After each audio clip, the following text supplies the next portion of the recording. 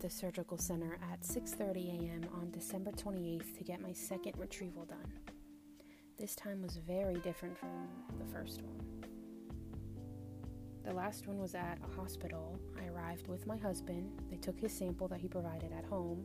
He stayed in the empty waiting room and then came back to see me once I was waking up. For this retrieval, a nurse told us previously that Kevin would not be providing his sample to the surgical center. He had to drive to the Philly Sincera that was about 15 minutes down the road. I had to be at the surgical center at 6:30 a.m. and Sincera didn't open until 7:30 a.m. If he were to provide the sample at home, it would not survive the drive and then the wait for Sincera to open. So he would have to do it either in the car or in a bathroom at one of the two places, which you're not allowed to do. I'm not sure if it's because of COVID or if that was in place before COVID.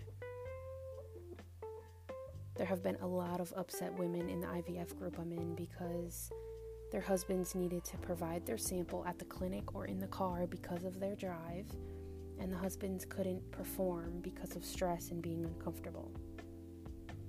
So those women didn't have sperm to fertilize their eggs, and they had to freeze their eggs instead of their embryos. I did not want that to happen, so I was nervous for his part. When we arrived at the surgical center, the waiting room had a lot of people in it, and the front desk person immediately told Kevin he needed to leave, that he was not allowed in there if he was not a patient. He had to go sit in the car while I was silently freaking out in the waiting room. I was nervous to get bad results again. I was anxious to be in a medical facility alone. I waited for a while in the waiting room. I think it was like about 45 minutes to an hour. The people that worked there weren't as warm and friendly as they are at fertility clinics. They're just very dry compared to fertility clinics, because this was a surgical center. Anyone could be having surgery for anything. So it wasn't just people going through infertility. When I finally went back and had my name called, I was taken to my bed where there was a lot of patients. Every room was full. I could hear about 10 different conversations at once. The curtains didn't close. I had to get my gown, socks, and hairnet on. I sat in my bed feeling nervous. Someone came in to do my IV. The wait was much longer than I expected. They took my phone, so I just sat there alone for a really long time. I'm not even sure how long I was sitting there for, but it felt like a very long time. I met the anesthesiologist, the nurses, the doctor. The doctor tried to make a few jokes, but even his jokes were kind of dry, and they just all seemed tired, and it's understandable. I mean, I've worked in healthcare, but like I said, I'm just explaining how it's different from my last retrieval. They finally took me back to the operating room, and there's a bunch of people in there like usual. They immediately had me put my legs in stirrups and expose myself completely. They had me open my legs very far. My anxiety was through the roof, and a nurse grabbed my hand and said, "I know this is hard to do, especially with a bunch of men in here. It's okay, just open your legs."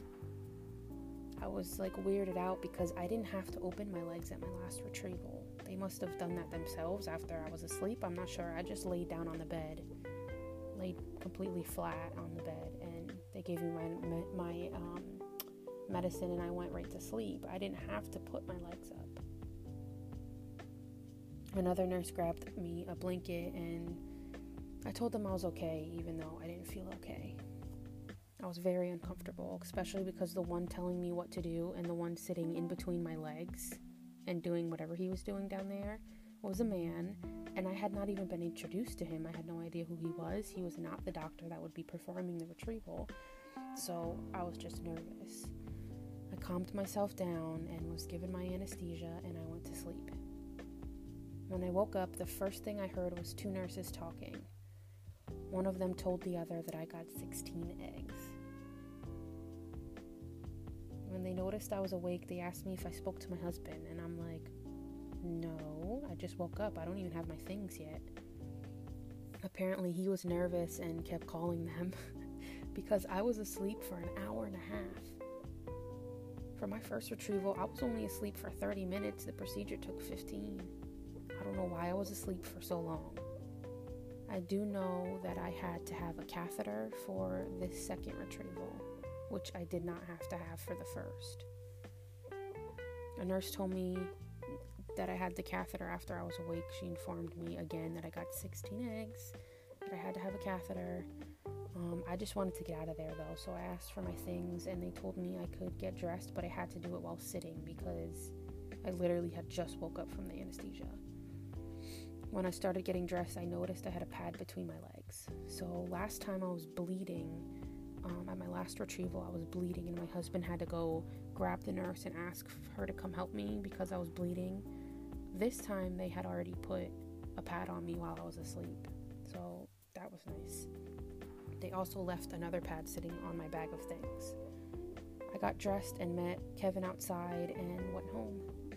I had cramping again, which is expected. I slept all day when I got home. I normally cannot nap unless I'm sick or had a procedure done.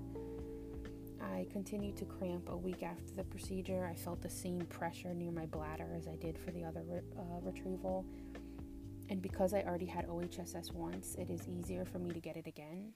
So immediately after my retrieval, I started increasing my salt intake and drinking a lot of Powerade and Gatorade. This time felt similar to my first retrieval, but not as severe. I was still cramping, bloated, I gained weight, uncomfortable, all of that like I was the first time, but it was much more mild. I do think I had OHSS again, but a much milder case. While recovering, I got an email from the lab stating that of the 16 eggs, 11 fertilized and 2 made it to the blastocyst stage.